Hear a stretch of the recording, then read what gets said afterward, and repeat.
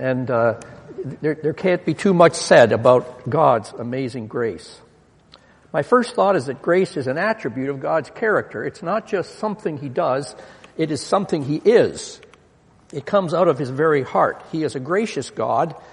He is a graceful God.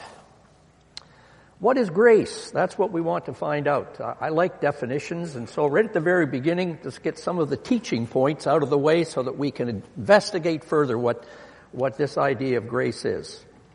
There are various definitions of grace offered by students of Scripture, and one of the most mentioned is unmerited favor, a gift I didn't deserve.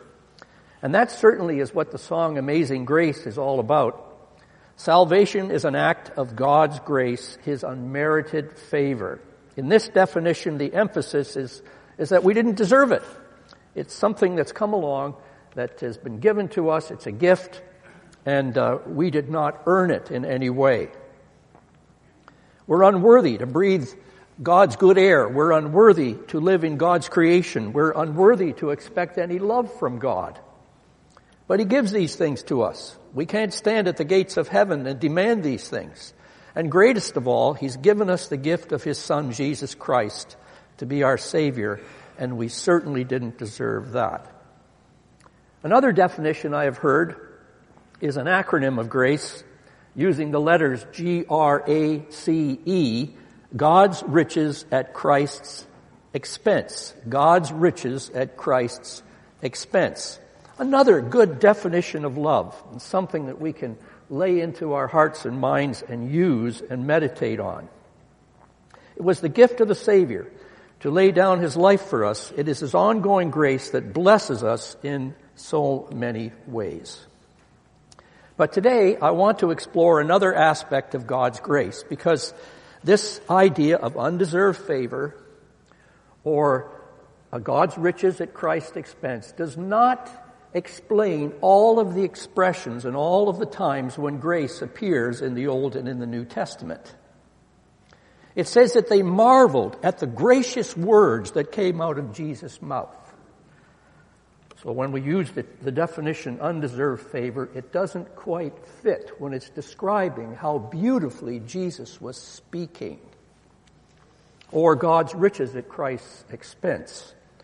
And there are other references in Scripture that don't quite fit into those definitions. So what I would like to do is give us a bigger definition of grace that certainly includes unmerited favor and God's riches at Christ's expense.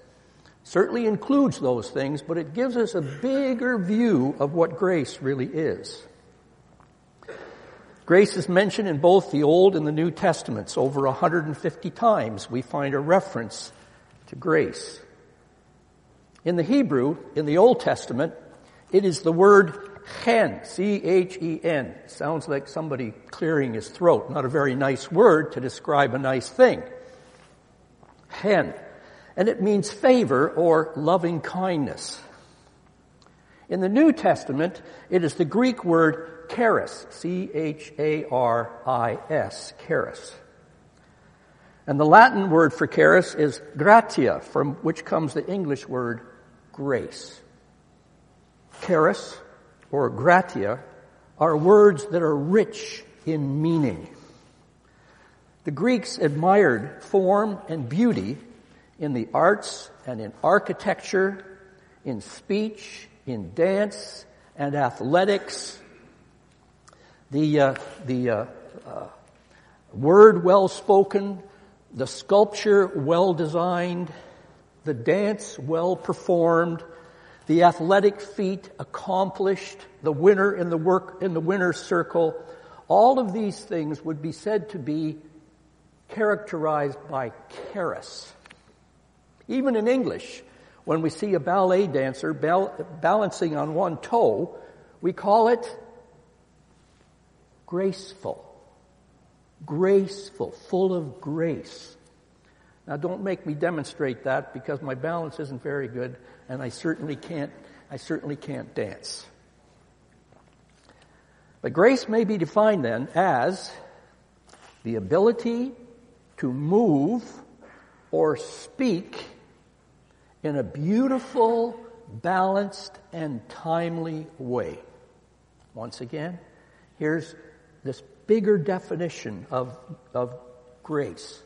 The ability to move or to speak in a beautiful, balanced, and timely way. So the Holy Spirit has taken this word out of the Greek culture and has put it into the Word of God. So we must appreciate all of its richness that comes out of the Greeks. And the Lord, the Holy Spirit, has brought this word to us as a description of God and a description of our Savior, Jesus Christ, the gracious Savior.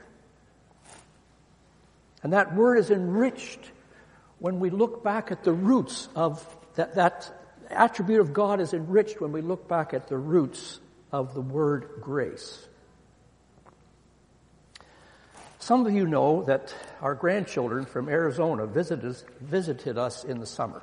Some of you met all of our 7 grandchildren that come from Arizona. And part of the time was spent at the cottage of Mike and Val Lyon, where the children had a blast by the lake. Martin, who was 12 years old and a lover of nature, particularly enjoyed himself. Now, Martin gets up early in the morning at our place out in the country, and he wanders around the property looking for snakes. That's just the way he is. And if he doesn't find a snake, he'll settle for an interesting insect.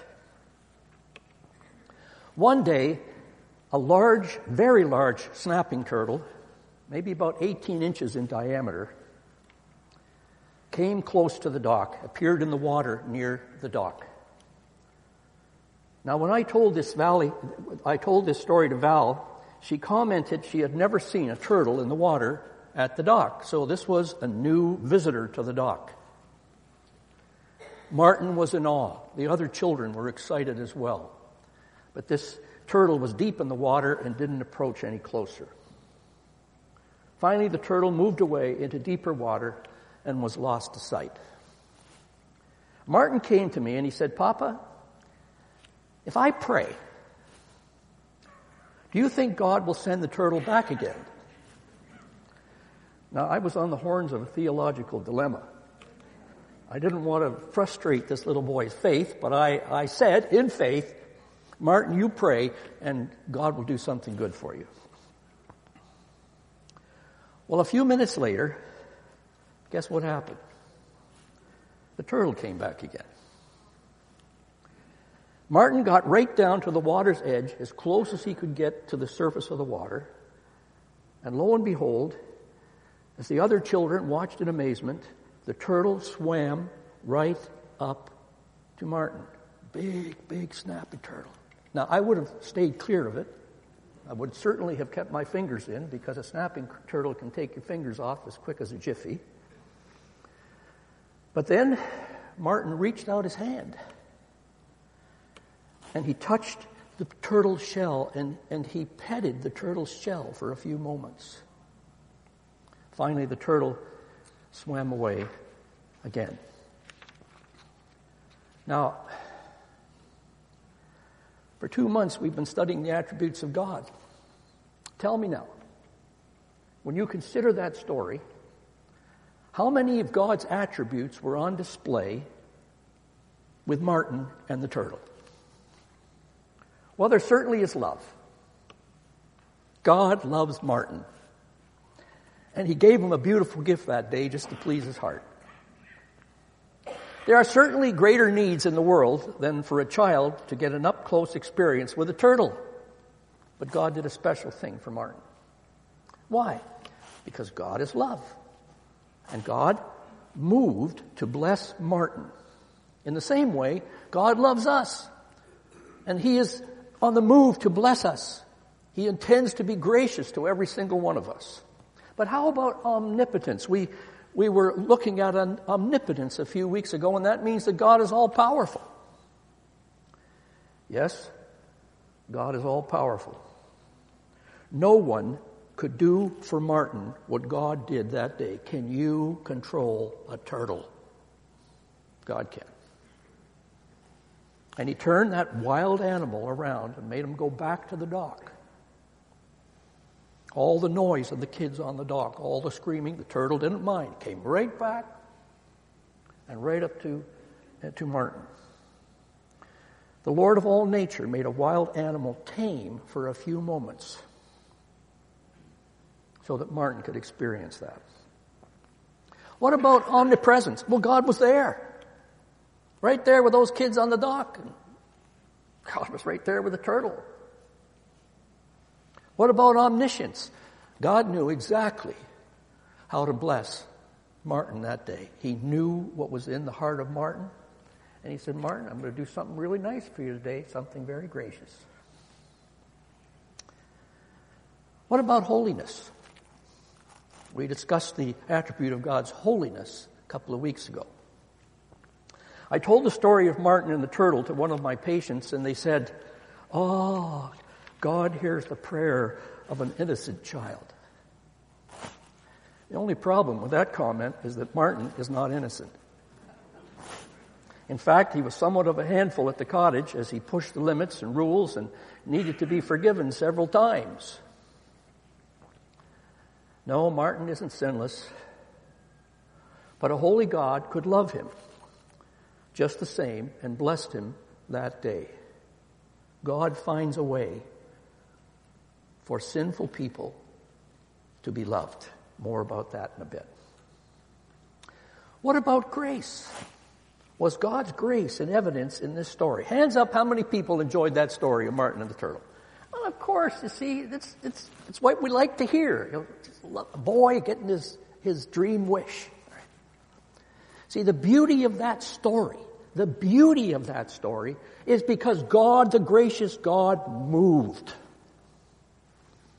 And I'm going to tell you now, whenever you see movement that is beautiful, it comes from God. There is no other source for beauty in this world. There is no other source for balance. There's no other source for wonderful timing than God's grace. And it's everywhere. It's everywhere. God is a God of all grace. And all his attributes are in perfect balance. That's why when he expresses himself, it's beautiful. Now, two kinds of grace need to be distinguished. First of all, there's common grace, and then there's supernatural or divine grace. Now, common grace is called common not because it's ordinary, or not because it's something that lacks any beauty. It just means it's common grace because it's everywhere. You're going to see common grace everywhere. For those who have eyes to see, every day you will see evidences of God's grace. For instance, God's grace is expressed in the work of creation. The work of creation. Creation is full of examples of God's grace. The earth itself has the perfect balance for life to exist, and scientists refer to this perfect balance for life to exist, that the earth is the Goldilocks planet. Now, you know the nursery time story of Goldilocks and the three bears. And the little bear had porridge on the table, and the porridge was just right to eat. And so Goldilocks ate the porridge that was just right to eat. This earth is just right for you and me. Just right. It's the right distance from the sun for there to be moderate temperatures to support life. You wouldn't want to have to live on Venus or even Mars for that sake. Too hot, too cold. An ozone layer around the earth screens out harmful rays so that health-giving light can bathe us. Oxygen, supplied by all the greenery on the planet, allows us to breathe. An abundance of fresh water for us to drink and to produce crops for food. Balanced ecosystems which allow food to be grown. Man in his carelessness misuses these resources and pollutes them to his peril, but he cannot deny that in its purest state, nature is a marvel of life-giving beauty. Those who omit God attribute it to Mother Nature, whoever she might be. We who know the Lord attribute it to the glorious and gracious God who made a beautiful home for us. He's the awesome creator. In the beginning, God created the heavens and the earth. And he made it beautiful, balanced, just right for us to live in. And then he made life to inhabit this earth. We're part of that life that God has created.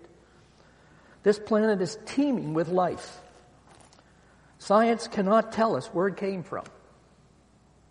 The only thing they can come up with, if they deny a purposeful and powerful God, is spontaneous generation, which is crazy. That life came from nothing, and suddenly, boom, there was life. And the more we investigate life, the more understanding we have of this. It is far too sophisticated for it to be an act of chance and time. So much information in the DNA, so much information that's required for life even to start. Where did it come from? It came from a gracious God. At the cellular level, there are billions of cells in our body, all little factories, modified to do their various jobs. Various systems in the body have their checks and balances, maintaining proper levels of oxygen and carbon dioxide, acid-base balance, energy stores. All of these things are held in a beautiful balance in our bodies. Are we the ones that are maintaining the balance in our bodies and in ourselves? No. We have little or no input into it. We breathe God's good air. And when we're asleep, we do it unconsciously. Who maintains the balance? Well, the Bible says this. In him, in Christ, all things hold together. All of that work that's being done in our bodies is held in a glorious and beautiful balance by the Lord himself. If he pulled the plug, all of the different parts of our body would just fall into nothing. Life is sustained by the presence and power of a gracious God. It says in Psalm 139, we are fearfully and wonderfully made. It says in Acts 27, verse 18, in him we live and move and have our being. The only reason we can move around this planet is by the grace of God. It's everywhere.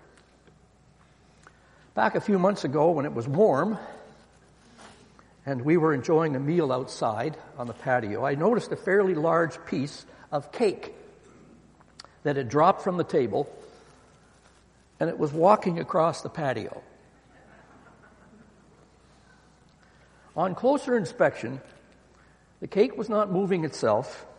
It was one industrious ant that was carrying the whole load. Pretty large chunk of cake.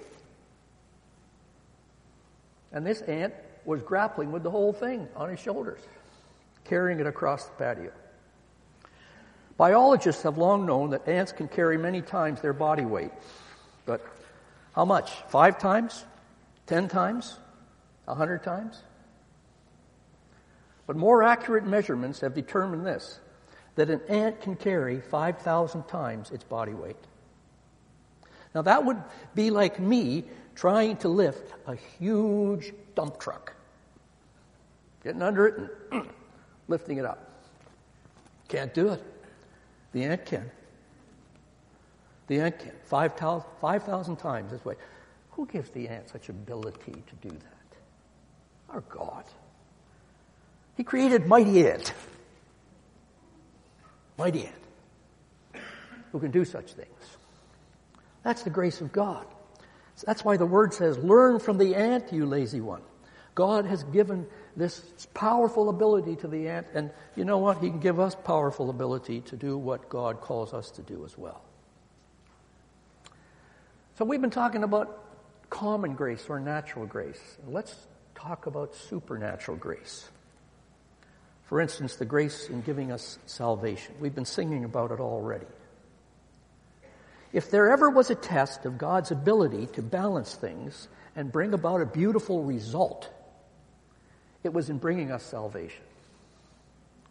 When man sinned, two attributes of God appeared to be completely and utterly opposed: His love and His holiness.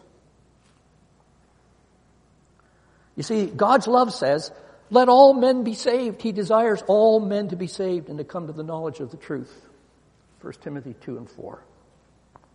But God's holiness, which is His utmost purity, requires that all mankind be removed from His creation because we're all sinners. We are the spiritual polluters of the world. And God is against pollution. And the pollution of sin in our hearts is so great that the only way that God could take care of it is by eliminating us from His creation. God's love says, let them live. God's holiness says they must die. How does He balance that? Maintaining perfect holiness, maintaining perfect love. Listen, God is gracious and He does the job. He sends the Lord Jesus Christ to this world, who is God the Son. And Jesus took a life so that He could give it away. We've already celebrated that in the communion this morning. He took the death that we deserved. He took all of our righteousness, which was like filthy rags. He took it away from us. All of our sin and all of our efforts to be good are like filthy rags in God's sight. He took that off.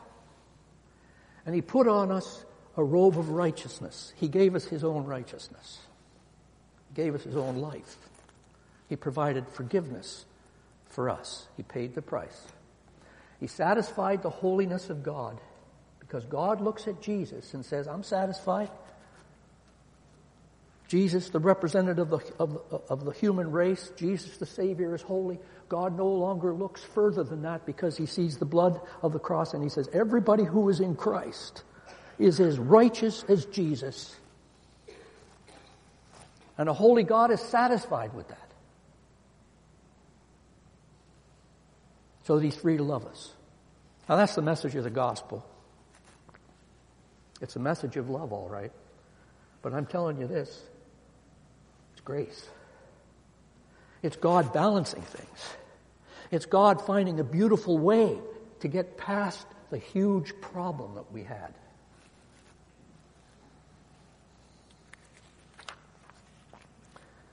No wonder they call it amazing grace. It says in Ephesians 2, 8 and 9, for by grace you have been saved through faith. Not of yourself. We can't save ourselves. We don't have enough ability. We don't have enough beautiful moves. We don't have enough balance to be able to save ourselves. God does.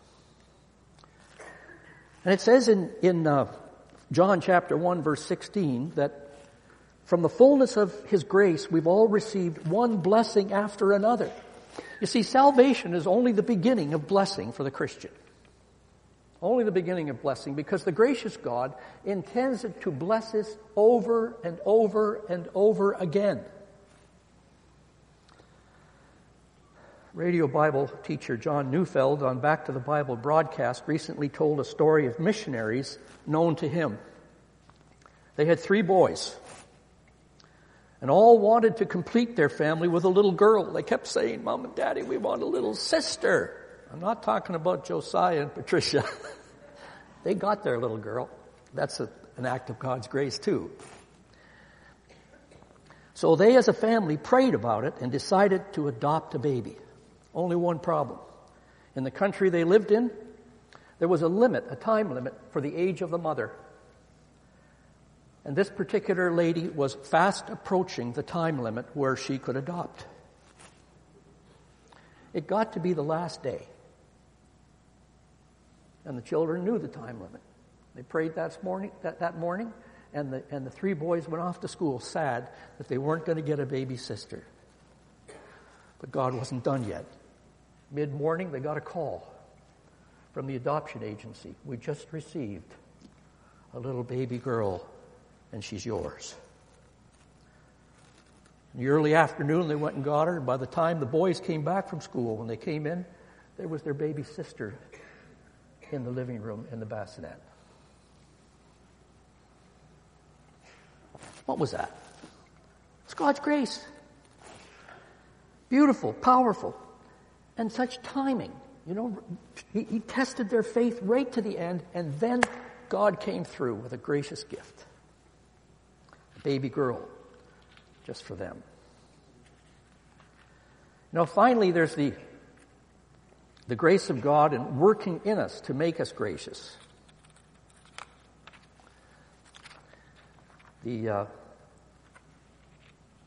commentators often call this enabling grace. Grace that enables us to become gracious people ourselves. It says in 2 Peter chapter 3, verse 19, grow in grace and in the knowledge of our Lord and Savior, Jesus Christ.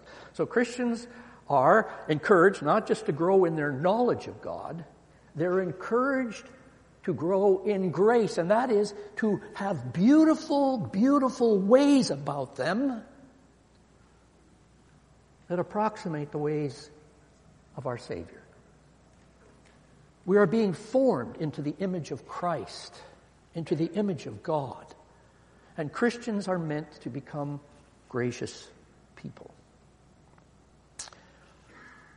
Now, in Galatians 5:22 and 23, we find the fruit of the Spirit, and there's a whole list of abilities that Christians should have. And so this is how the list goes. Fruit of the Spirit is love, joy, peace, patience, kindness, goodness, faithfulness, gentleness, and self-control. If you notice, there isn't one mention of grace. So you say, Jim, what's wrong? I thought you said this is a premier ability that Christians should have. Why is it not on the list? And I submit to you that grace takes all of those and wraps them up in a bow and says, it's all grace. All of them are grace. And the balance of them in the Christian's life, when they've been walking with the Lord, is grace.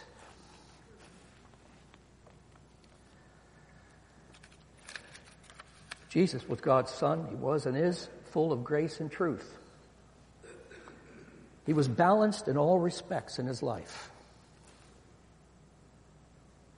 A lot of people say, well, Jesus lost his temper when he went into the temple and he cleansed the temple.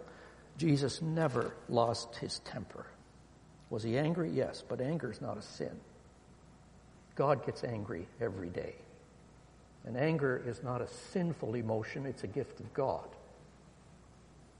It's a gift that God gives us so that we can identify conflict in our lives. Jesus didn't lose his temper. He was under perfect control, and he was acting according to a prophecy back in Malachi where it says Jesus, the messenger of the covenant, is going to come in and cleanse his temple. They should have been expecting him, and they should have been expecting what he was about to do.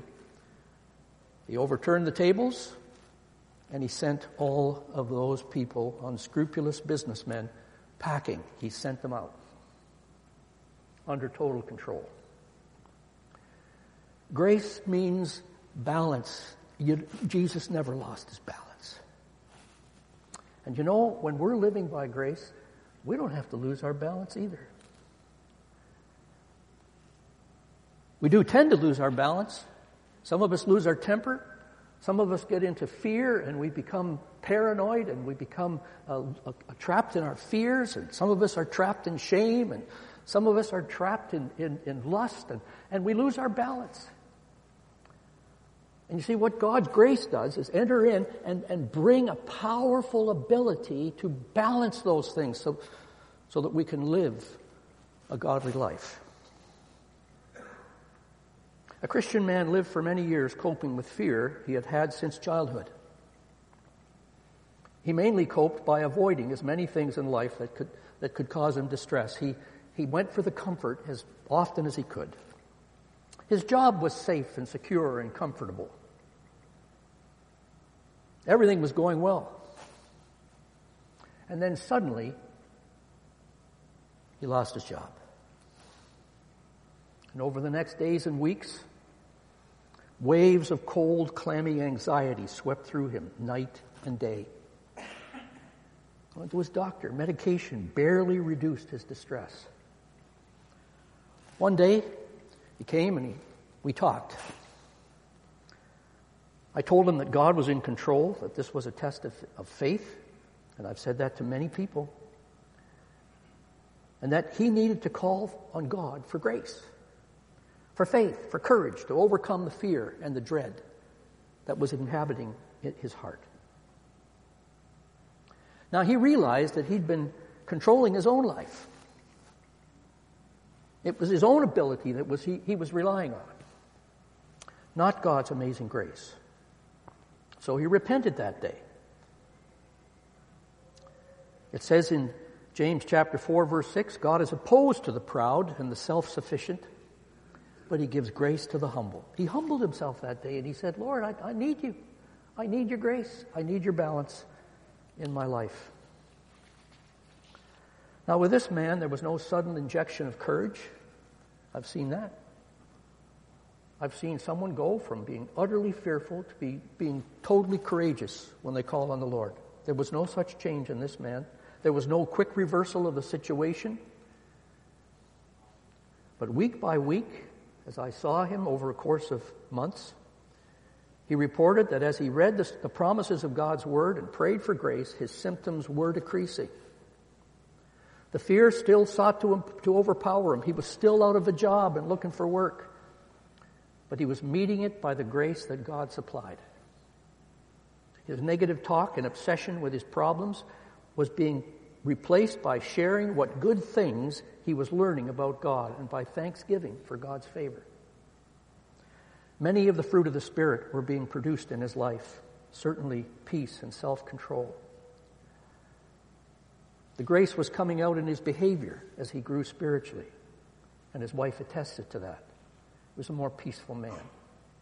Finally, he could say that he was glad that God gave him this test of faith because it made him into a much stronger believer. What was he experiencing? The power of God's grace. That's God's grace. It says in Ephesians 2 and 10, we are his workmanship. God is working on us like he would work on a beautiful painting. He's creating us. This grace, this ability to walk in beautiful and balanced and timely ways. You see, God's grace is all around us in this world. In nature, in our own bodies, in the little ant that walks by on the patio. We need to see this grace and celebrate it. It comes from God. We certainly need to see God's grace poured out upon us when Jesus, God's Son, gave his life for us. We need to trust his grace and receive the salvation that it brings. I trust you have received that gift of grace today. You have to ask for it. God gives us the breath in our mouths quite free. You don't have to ask for breath most times. He will only give you the salvation and the breath of life in your soul when you ask for it. You must ask in humility and in faith. God's grace is working for us every day in unique and personal ways for those who have eyes to see. God is preserving us. God is protecting us. God is prospering us. God is blessing us in every possible way. We need to be thankful. God's grace is working in the hearts of those who believe him, right inside of them, to make them into different people. For those that have a weak heart, for those who are afraid, he gives courage, that's grace. For those who are angry, he gives peace, that's grace. For those that are ashamed, he gives glory, that's grace.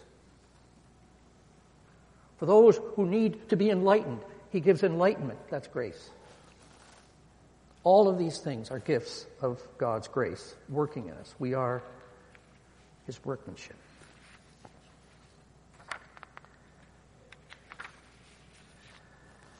If God can direct a turtle to a praying boy on a lake in the Kawarthas, He can do for you all that you need by His beautiful grace. You believe it? Will you receive it? Will you trust Him for grace? It says in 2 Corinthians 12:10, my grace is sufficient for you. Let's say it together. My grace is sufficient for you. Let's pray. Father, thank you. Thank you, Lord, for this beautiful picture of God. And it really brings all of the attributes of God together, puts a bow on them. The grace of God, His ability to move in beautiful and balanced and timely ways, and how God acts on our behalf by grace. He's so graceful. He's so gracious in what He creates and how He saves and how He sanctifies and how He keeps us and how He blesses us. Thank you, God. You're a very, very graceful God. You're a very gracious God. We give thanks in Jesus' name. Amen.